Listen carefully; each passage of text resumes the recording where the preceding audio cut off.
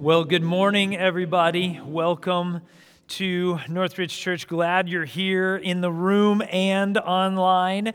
However you are here and however you got here, whyever you're here, thank you for being here. So last week, we started a brand new message series. It's going to be a short one. It was last week, this week, and next week, so 3 weeks only. But we're calling it very simply Checkmate. Because what we're doing is we're taking the game of chess and we're kind of using that as our metaphor for faith and for life.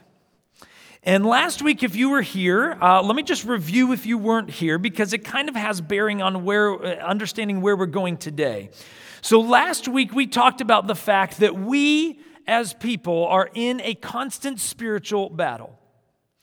Now, a lot of people, they don't believe in this, they don't think this because it's not usually visible. Every now and then it becomes visible. But this is one of those things where it is a spiritual battle, where there is a battle going on and it's over you. It's for you. They're battling for you. Now, the two opponents that are battling for you is God and Satan. God and Satan, those are the two opponents. So just like chess, you're trying to get checkmate. God and Satan are battling, and they're battling over the most valuable thing, which is you. They're battling over you. Now, we talked about this battle, and we talked about those things. So today what I want to do is I want to turn the corner a little bit, and I want to talk about a very specific reason why they're battling over you. They're battling over something that is really, really valuable.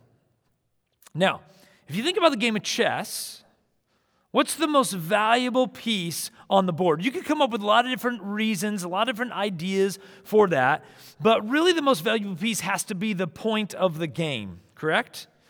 If you have the king, you're good, right? In chess, if the king is safe, the game is okay. When the king gets in danger, or when the king can no longer move anymore, it's called what? Checkmate. Game over. And so the king is the most valuable, the most important piece of the game. And so what I'm going to do is I'm going to use the king chess piece as our kind of metaphor today, and I want to talk to you about 3 things about the king. But before I do that, I want to tell you what the king on the chessboard represents. It represents you, but it represents a little bit more than just you. It represents something that is the most important aspect of you. It's the most important, it's the most valuable thing that you are, that you have. And it's not something that you can see, and it's not necessarily even something that you can think about all that often. But it's always there, and it's actually what makes you a person. And that thing is not a thing, but I have to call it a thing because I don't know what else to call it, because it's your soul. Your soul. Your soul is the most important aspect of you. Now, right away, the first question that we have to ask is, okay, I've heard of a soul, or I even heard this week. Oh, he's kind of like an old soul. You've heard that, or you've heard soul food. We've heard of these things, right? We've heard of a lot of these things. And all of those things are fine, but I don't think we really understand what a soul really is. Because we know that we have one, or we think that we might have one, but we've never seen one. Has anybody ever seen the soul? No, you haven't. You know why? Because it's not a physical thing. You can't see the soul. You can't examine the soul.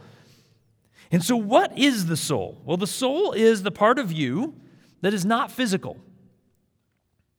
It's the part of you that makes you who you are. It actually makes you a person. Your soul is your personhood. It's what makes you who you are. But it's not physical. And it's not, by the way, tied to your body. We think it's like in here somewhere, Like even when I'll probably do it today, I have no doubt. When I refer to the soul, I'm probably going to do this, right? Because we think it's probably somewhere in here. That's what we think. When in reality, you don't have a soul, you are a soul. You are the soul. It's not tied to your body. The body is a vessel. This is why, and not to get morbid, but when somebody passes away and you see their body, let me just ask you, does it look like the person? Not really, does it? That's partly why it's so hard to look at a body, isn't it? Because it doesn't look like the person. You know why it doesn't look like the person? Because that's just their body. It's not the person anymore. The soul has left the building. Seriously, it's gone. It still exists because it's eternal, but that person is not there anymore. The body is simply a shell, a vessel. And so we're going to talk about the soul. Aren't you excited? We're in deep water already this morning, aren't we? You're like, oh man, this is really intense for January. But that's what we're going to do. I want to talk about the soul, and I want to talk about the king chess piece and how three things about the king chess piece parallel with the soul, with who you really are. All right? So let's jump in. Let's get it done. First, the king chess piece, and I've already kind of hinted at this, is the most valuable piece on the board. As the king goes, so goes the game. So as your soul goes, so goes your life. As your soul is, whatever your soul is going on, whatever's going on with you and your soul is how life is, because it's tied completely to who you are. And sometimes, the truth is, let's be honest, we forget how important our soul is. I don't know about you, but I like to focus on my physical body, and I don't mean in the good way. I mean like I see food and I'm like, yep, that would be awesome. Not good for me, but awesome. How many of you saw about 1,000 cookies over the holiday season? I did. And I had to fight against eating about half of them. Maybe the other half I just ate. Because it's hard, because my body, I'm like, oh yeah. But the truth is that I don't think about my soul all that often. Because it's just there. It's not something tangible. And so we misunderstand, we forget that the most important aspect of our life is our soul. It's something that we don't always think about, we can't see. And when we lose that perspective, when we start worrying about all the other pieces and not the king, not our soul, we get distracted. We start seeing things in the wrong way. We start thinking, my plan needs to work. My plan needs to work, and I'm going to do my plan, and then I don't know if God's going to bless it, but I'm just going to do what I want to do. So let me kind of give an example of this. So I referenced this story in the Bible last week. Remember when I referenced Peter being called Satan by Jesus? That's a bad day. If Jesus says, get behind me, get away from me, Satan. Okay, that's a rough day.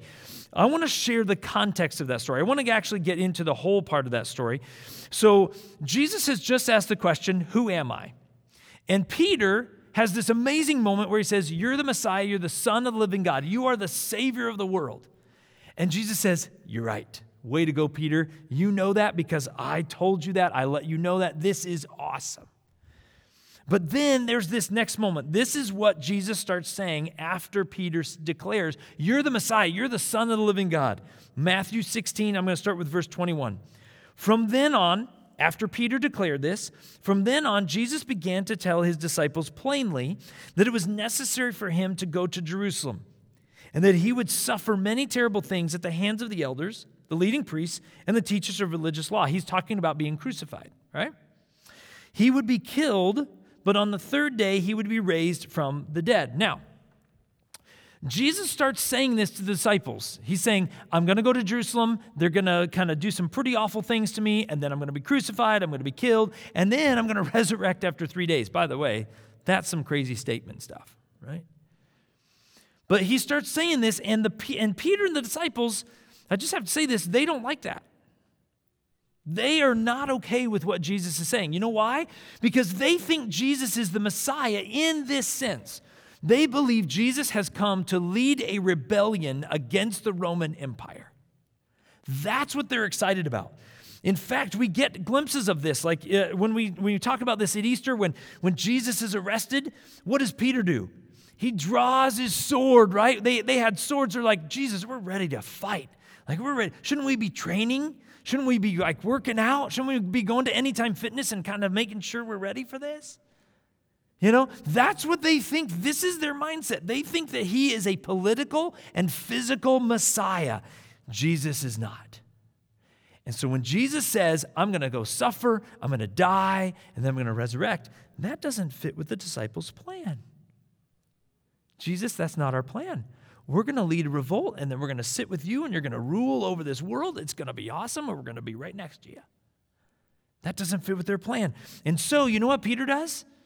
Does anybody have anybody in their life where they just say what they think immediately? There's no filter? Peter's kind of that guy. Peter's just that guy. He's like, he thinks something, he's going. Like, it's all in. He doesn't really consider, like, is this going to be good? Or is this going to turn out bad? Peter's just like all in. And so Peter hears this. He's going to die. He's going to suffer. He's going to do all this stuff. And then so Peter decides to say something because he has very little filter. This is what he says. Very next verse. But Peter took Jesus aside and began to reprimand him. Anybody ever try to reprimand Jesus? Reprimand him for saying such things. Heaven forbid, Lord, he said, this will never happen to you. In other words, we're not going to let you die. We're not going to let you suffer. You're the Messiah. We're willing to fight. I've got my sword. I'm ready to go. What does Jesus do? Jesus turned to Peter and said, get away from me, Satan. Whoops, wrong filter for Peter. You are a dangerous trap to me, Jesus says. You are seeing things, catch this, merely from a human point of view, not from God's. Jesus is saying to Peter, Peter, you have forgotten that I have come actually for the most important thing, which is not politically, which is not physically, which is not to serve you food, which is not to do all these other things. I have come so that I can help you with the most important, valuable thing that you have, which is you, your soul. That's why I'm here. You're looking at this through a human perspective. I'm not here to take up arms against the Romans. I'm here to do something way bigger than the Roman Empire. Can you imagine that? Something bigger than the Roman Empire at that time? That was pretty big for the Israelites because the Romans had conquered them. And Jesus says, get away from me, Satan. You are a dangerous trap. I do not want to hear these temptations. Now, then Jesus says something that really kind of is the crux of this that we don't always talk about. I don't usually talk about this. But this is the very next verse. Then Jesus has to, he just called Peter Satan. He has to say something, right? So then he says this. Then Jesus said to his disciples, if any of you wants to be my follower, you must give up your own way, take up your cross, and follow me. If you try to hang on to your life, you will lose it. But if you give up your life for my sake, you will save it. And then catch this.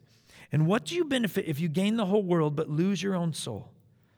And he asked this question, is anything worth more than your soul? The clear and obvious answer to that question is no, there's nothing worth more than your soul. There's nothing worth more than your soul. You are the most valuable. Your soul is the most valuable piece of who you are. And so we've got to keep our perspective and not look at it through human eyes. We need to look through God's eyes. All right? So the king, the soul, is the most important part of who you are. Okay? Number 2, the second thing about the king chess piece. This is going to sound weird, but the king is really needy. Anybody have needy friends? Yeah, they're just needy. High maintenance. The king chess piece is needy. You know why? Because it's the most valuable piece, but it can only move how many spaces at a time? One space. Come on. And so you've got to figure out the knights and the rooks and the bishops and the pawns and everything. What are they trying to do? They're trying to protect this needy little king that can only move one space at a time. It is so needy. Guess what? Your soul is needy. Your soul is needy. You know why it's needy? Because God made it that way. This might be the first time you've ever heard that your soul is needy. You're like, I don't like that. I don't like to be needy. I don't want my soul to be needy. I don't want to be needy. I just don't want to be high maintenance. I'm with you, right? I'm with you. But the truth is that your soul is needy. And it's because God designed it that way. Now, let me try to just get into this and explain this, okay? So let me start by sharing a scripture passage that kind of talks about how our soul needs God. Psalm 42, 1 and 2 says this, "As the deer pants for streams of water, so my soul pants for you, my God. My soul thirsts for God, for the living God." Your soul was made thirsty. Your soul was made needy. Your soul was made to need desperately. Why? Because God knows that the most important thing is that you need Him. And there's this massive, massive desire in your soul for something good, for something greater. We all know this. We get this deep down. We know that we long for something bigger and greater all the time. We never get enough. We never have enough. That partly comes from our soul, which is limitless. Now, here's the truth. You're limited in every possible way in this life, aren't you? Physically, there's only so much you can do. Okay? Some of you, I know, you work out all the time, and so you could take me. I know. I got it. I'm very limited in my physicality. You could come up here and you could probably lift half this stuff that we've been setting up all morning. You'd be like, you could throw it on your shoulder, and I had to use a cart with wheels. Okay. Good for you. Some of you are awesome, okay? But the truth is that at some point you're going to be limited, right? If I brought a car in, it'd be kind of hard to lift, wouldn't it? At some point you're going to reach a physical limitation. You're just going to hit that. We're limited emotionally. There's only so much we can handle. We're limited in eating. Have you ever tried like any of those challenges at a restaurant where it's like, here's what is that movie? 96-ounce steak. Wasn't it John Candy that did that, I think, in that movie? Like it brings this out, and he's got the meat sweats as he's eating that thing. It's like, oh yeah. Anybody ever tried that? And at some point you're just like, oh, I can't. I can't. Why? Because you're limited. And you're also limited by the fact that you need food. If you don't get food, you have to have food at some point. We can go without food for a long time, but at some point we're going to hit a limitation. You also need sleep, don't you? You need sleep. Your body has to have sleep. After 2 days of no sleep, you will literally start to hallucinate. After 3-4 days, they say that your brain breaks down so much that you literally stop being able to function. Your body can't even move, can't even do the things, normal little tasks like tying your shoe or something. Can't do it. You have to have sleep. You're limited. We're limited in time. My wife Laura mentioned this a few weeks ago. How many of you just want a couple of days that nobody else knows about so you can get stuff done or just sleep? Anybody? You're like, that's a great idea. Yeah, I want that. That would be amazing. I could get this done, I get this cleaned, and that thing's not been cleaned for a couple years. Some of you want to vacuum behind your furniture. It's driving you nuts because you know how bad it looks back there. You don't even want to look, but you know. And you just want a couple of days where nobody else knows about it. We're limited in our abilities. We're limited in every possible way. But can I tell you this? This might be the first time you've ever heard this, but it's true. Your soul is limitless in its desire. There are no limits on it. None. Your soul is limitless. It is eternal. And this is what's really cool. So I want to share kind of how this comes out and why this is true. So my life group is going through this book called Soul Keeping. Highly recommend. John Ortberg is amazing. He writes this book, and the whole book is about the soul. Really, really good. But I just want to read something that he quotes, and John Ortberg quotes another guy named Kent Dunnington. And Kent Dunnington writes this about the limitless nature of the soul. Listen to these words. Just hang with me. It's a small paragraph, but listen, this is one of the most powerful things I've ever read about the soul, and it's amazing. He says this. He says, "We are limited in every way but one. We have unlimited desire. We always want more time, more wisdom, more beauty, more funny YouTube videos." So true. Has anybody ever gone into the dark hole of YouTube? Like you just went there to find something, you watched something, and then an hour later you're like, what have I been doing? I've done that preparing messages. I'll admit it. I confess. There's been times where I'm looking for a clip for something. I'm like, ooh. By the way, I've just mentioned John Candy eating that steak. It's because I came across it this last week. Because I was looking about limits and food and all that kind of stuff. Kid you not, that clip came up. I was like, this is great. I decided not to show it, but this is amazing. And so I was there for several minutes watching stupid videos that I was not needing. I didn't need to take the time. I didn't have the time. And here I am in the dark hole of YouTube. It's because my soul is like, yeah, more desire. We're limitless. Okay, I digress. This is the soul crying out. We never have enough. The truth is, the soul's, catch this is one of the most amazing things that has ever been written. The truth is, the soul's infinite capacity to desire is the mirror image of God's infinite capacity to give. Did you catch that? God designed your soul to be limitless because He's limitless in how much He wants to give to you. Your soul needs to be able to handle what God can give. And that's why He designed your desire to be limitless. Because He can give limitless.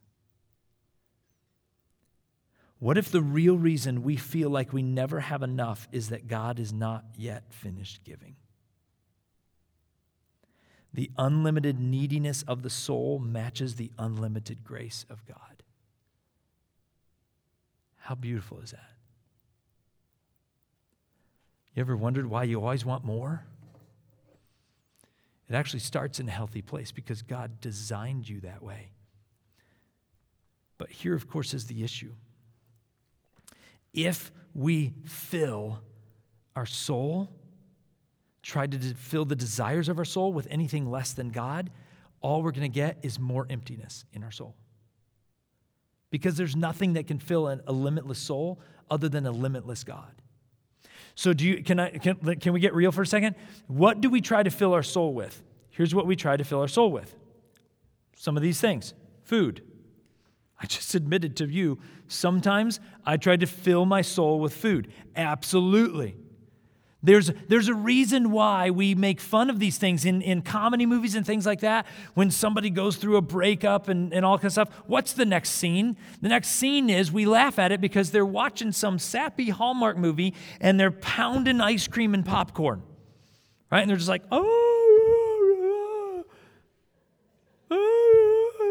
I don't know why, but that's the picture I'm getting. You know? And it's like this eating that comes out of our sorrow. We're like, oh, right? And so sometimes we try to fill and we try to solve and we try to heal our soul through food. Sometimes we do it through drugs. Do you know why people get so addicted to drugs? Or we could throw alcohol in there, which is basically like a drug. The reason people get addicted to these things is because when they start, they're trying to fill their soul and they get that temporary feeling. Right? It might last an hour, it might last several hours, it might last a day, but they get that high, they get that moment, they get that thing, and then what do they feel? They feel like their soul is filled. Oh, man, that was good. But here's the problem. How long does it last? It's fleeting. And then what do you have to do? You have to fill the soul again. So you have to shoot up. You have to breathe it in. Bottoms up.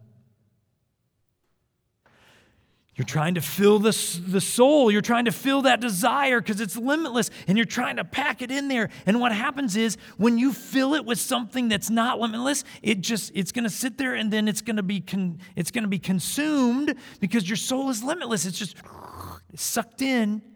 It's not going to do your soul any good, and it's not going to fill your soul. You're going to leave on the other end feeling empty again.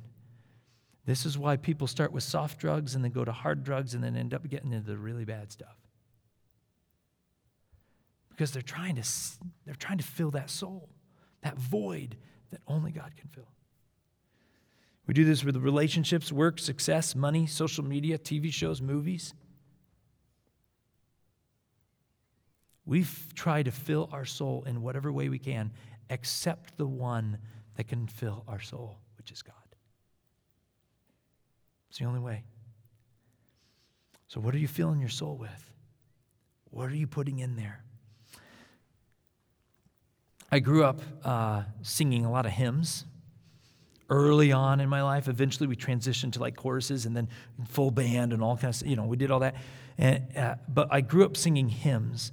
And one of the hymns that I ended up singing as a kid was My Hope is Built on Nothing Less. Some of you remember that hymn? My hope is built on nothing less. And this is the first verse of that song. My hope is built on nothing less than Jesus' blood and righteousness. I dare not trust the sweetest frame, but wholly lean on Jesus' name. Do you lean completely on Jesus? Or are you leaning on something else? Jesus is the only one that can fill the soul because he's the one that created you to need him limitless. Are you filling your soul with the only one that can completely satisfy it? A relationship with God. He made you to be able to do that. All right, one more. The king chess piece. Remember, we're talking about that? So it's really, really valuable. It's the most important aspect of you, your soul. But it's also really needy. Has a limitless desire, and so it needs God to fill it. And then the last one is this. The king can easily be forgotten. I don't know how many times I've played chess, and I'm moving my knights into place, and I'm getting the bishops so that I can trap them, and I can do all this, and the pawns are controlling the middle of the board, and all these things. And then, at some point, the other person, who almost always is better at chess than me, it seems like I'm just playing the wrong people, right? But they get me, and all of a sudden they've got me checkmate because I forgot about where the king was. I forgot. I let him sit on his own, and I was moving all the pieces to attack and do this thing, and I had these plans, and all of a sudden, checkmate. And what God says is we need to keep him in the right place. We need to keep God in the ranking in our life where he needs to be. We have to keep him there. And when we forget that, you know what the Bible calls that? You know what God calls that? You guys have heard this word, this term. It's called idolatry. Idol worship. When we replace God with someone or something that's not God. So what are the first 4 of the 10 commandments? Do you remember them? The first one is no other gods before God. The second one is no idols. Don't make any statues or images. Don't worship anything for God. Worship God only. So no other gods. Don't worship anything other than God. And then what's the third one? Don't misuse the name of God. This is not a legalistic thing, but I will say this. Our culture has pretty much completely abandoned that one. We soften it a little bit, and so we make ourselves feel better about it. Because, like, for example, we use OMG. OMG. You know what that stands for. We all do. I'm not going to say it because that phrase, here's what I know about that phrase. OMG is not worshiping God, and it's not calling on God for help. Therefore, it's misusing God's name. Third commandment says, don't misuse the name of God. Use God's name to praise him. Use God's name to call on help from him. Don't use it on the other way. When I hit my finger with a hammer, don't use God's name. That's what it's talking about. Unless you really need God to come help you with your finger. And you might. The way I've hit my finger sometimes with a hammer, I need God. Seriously. What's the fourth one? Remember the Sabbath and keep it holy. We need a day of rest, and we need a day where we focus on God. So these are the four things. What are those four commandments talking about? They're very simply talking about keep God in the place where he should be, and if you replace God, it's idol worship, it's idolatry. Now, the question becomes, and these are the last kind of couple of things that I want to mention, why do we do idol worship? Why do we practice idolatry? Why do we replace God? Well, I think there's two lies that we believe. Here's the two lies. The first one is this. We believe some sin, some things that God says are sin, are okay. Some sin, we believe some sin is okay, and we believe that sin is not equal. Some sin is kind of bad, some sin is really bad, and some sin is like, I'm not even sure if that's sin. We believe these lies. For example, let's say that I commit the sin of, being dishonest and stealing and things like that. I go into a store and I steal a pack of gum. Okay, that's sin. And then the next week, I take somebody's life. I kill somebody. Okay? Now, some of you are like, those are very too extreme kind of things. Okay? They are. But case in point, let me tell you this. When it comes to the pack of gum and stealing and being dishonest and me killing somebody, did you understand that they're actually both sin and they actually do the exact same thing with God? Between you and God, they separate you from God. So they're actually the same theologically. Some of you are like, hold on. Stealing a pack of gum and killing somebody does not seem like it's the same thing. I didn't say it's the same thing, but I'm just saying theologically, as it relates to your relationship with God, they both do the same thing. They separate you from God. Now, here's what we all inherently know. On a practical level, the consequences of stealing a pack of gum and killing somebody are the practical, real life stuff going to be different? Of course it is. If I steal a pack of gum, it's going to affect my relationship probably with the police, the authorities, the person who owns the store, and probably my family and stuff. But if I take somebody's life unrighteously, if I just wipe them out, if I commit that sin, that's going to affect the rest of my life. That's going to affect all my friends and family around me. That's going to affect, obviously, the people who love the person that I took out. It's going to affect their relationships. Let's be honest that stealing a pack of gum and taking somebody out, those are very different things from a practical level. I would agree.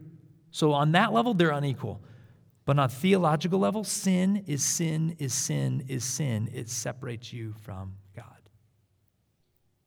It's all the same. And then there's a second lie that we believe. And that lie is sometimes we believe that the rules don't apply to us. Anybody ever fall into this trap? Man, I fall into this trap. I look at the grocery line and I'm like, yeah, I probably have a few too many, but I really don't want to wait in those other lines. Anybody ever do that? I do that. Absolutely. You know why? Because there's a little piece of me that says, the rules apply to everybody else. You guys better follow the rules.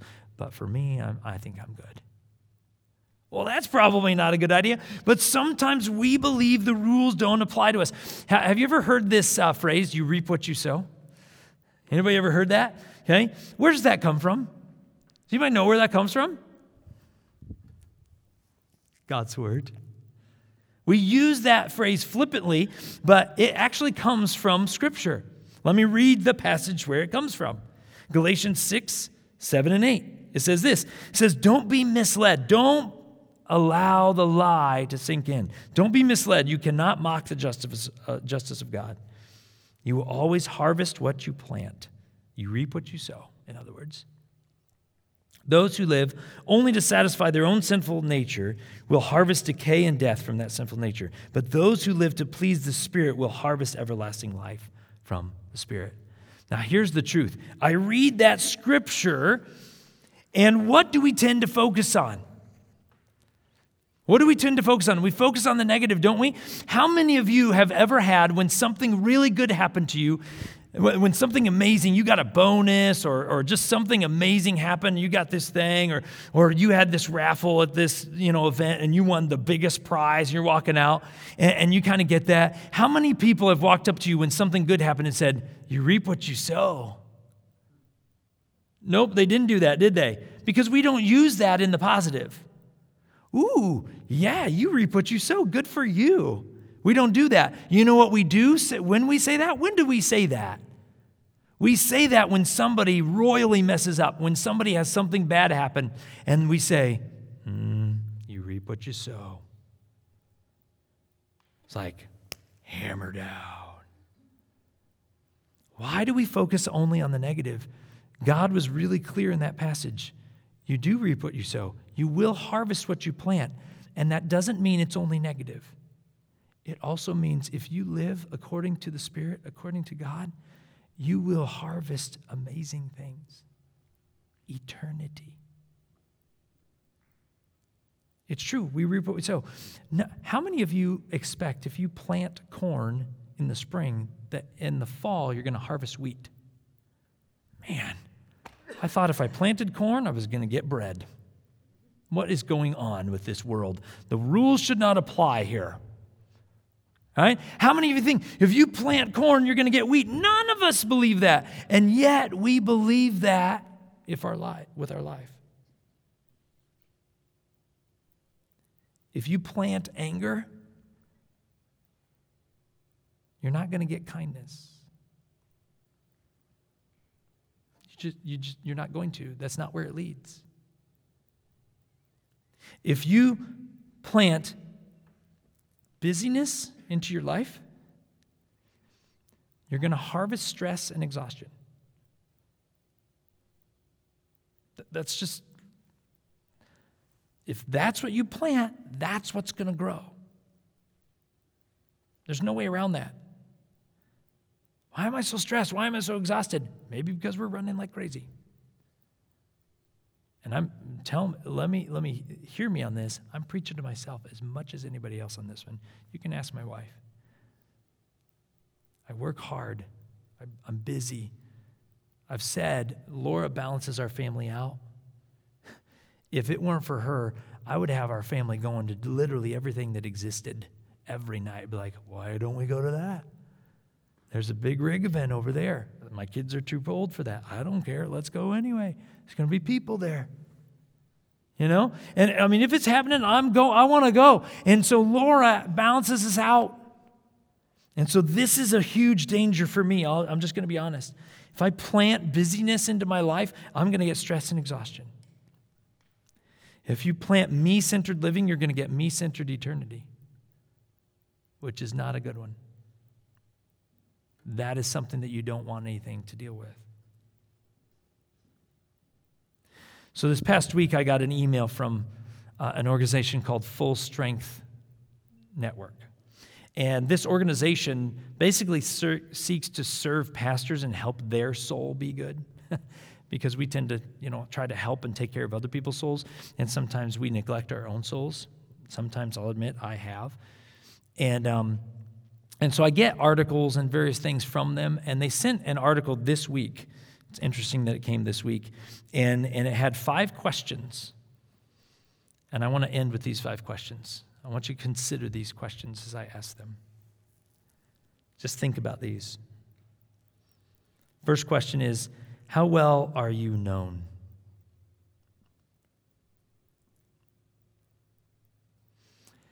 I'll say this. In the United States, we are really good at knowing a ton of people, but basically nobody knowing us.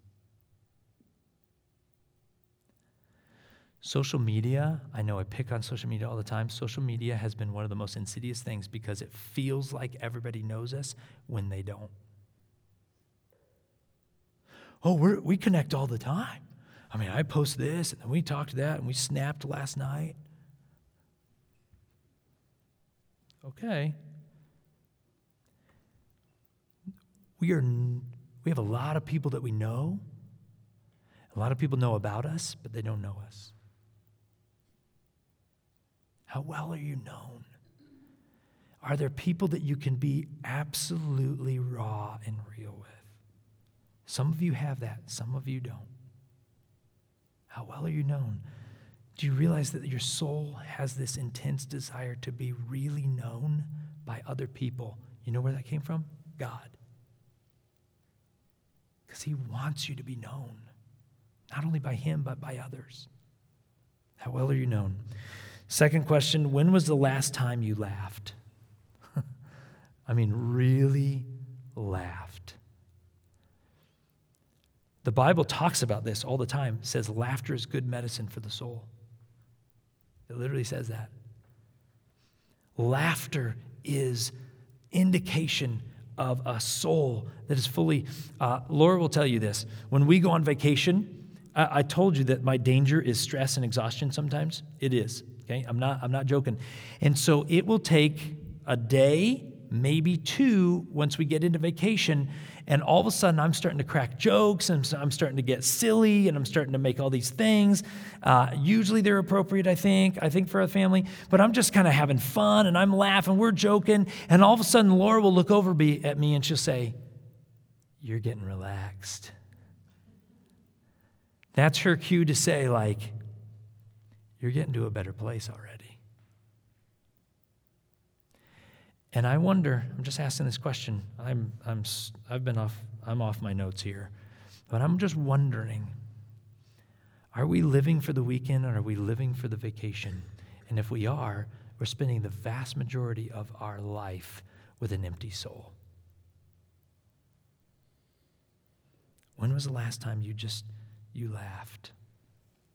This next one ties very much to it. When was the last time you felt fully rested?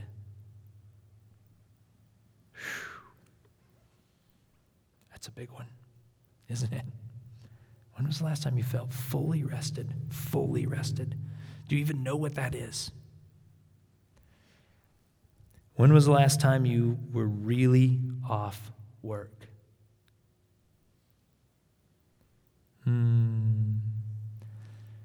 How many of you, when the kids go to bed, you're like, I can get a few more things done? You know why I can call this stuff out? Because I struggle with this myself. When was the last time you were really off work? Really? One more. When was the last time you experienced Jesus personally? You. When was the last time you experienced Jesus personally? Do you even realize that you can? You can. It's just a matter of, will you allow your soul to sit in a place where you can have that?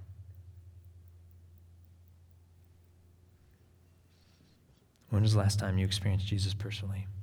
So Pastor Matt Carter, he once said this: there is an eternal difference between knowing about Jesus and knowing Jesus. An eternal difference. He's absolutely right. So the question I have for you today is, do you know Jesus? Your soul was made for him.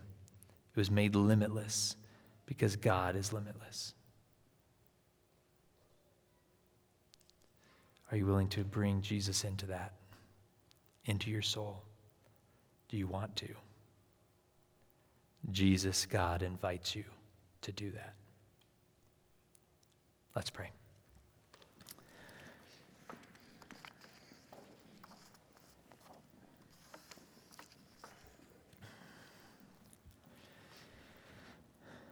Lord,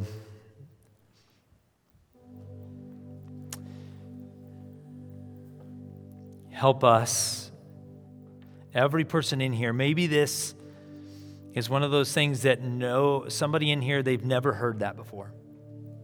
That their soul was created for you to fill. And they've always wondered, why do I always want more? Why am I always frustrated? Why am I always stressed? Why am I always overwhelmed with this life? And the answer to that may be because they've been trying to fill their soul with everything except God.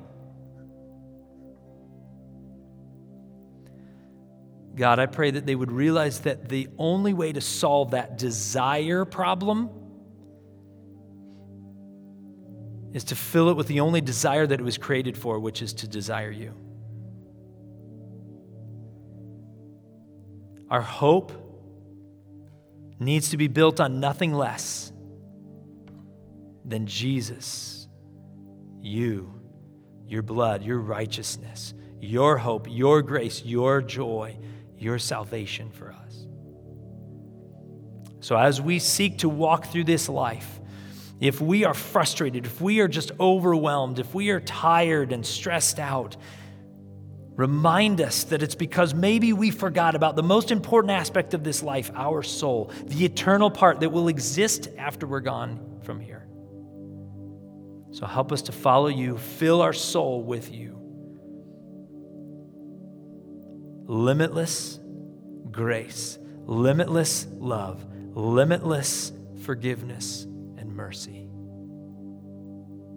Help us to fill ourselves with that. And we can see what only you can do. We pray this and we ask this in your name, Jesus. Amen.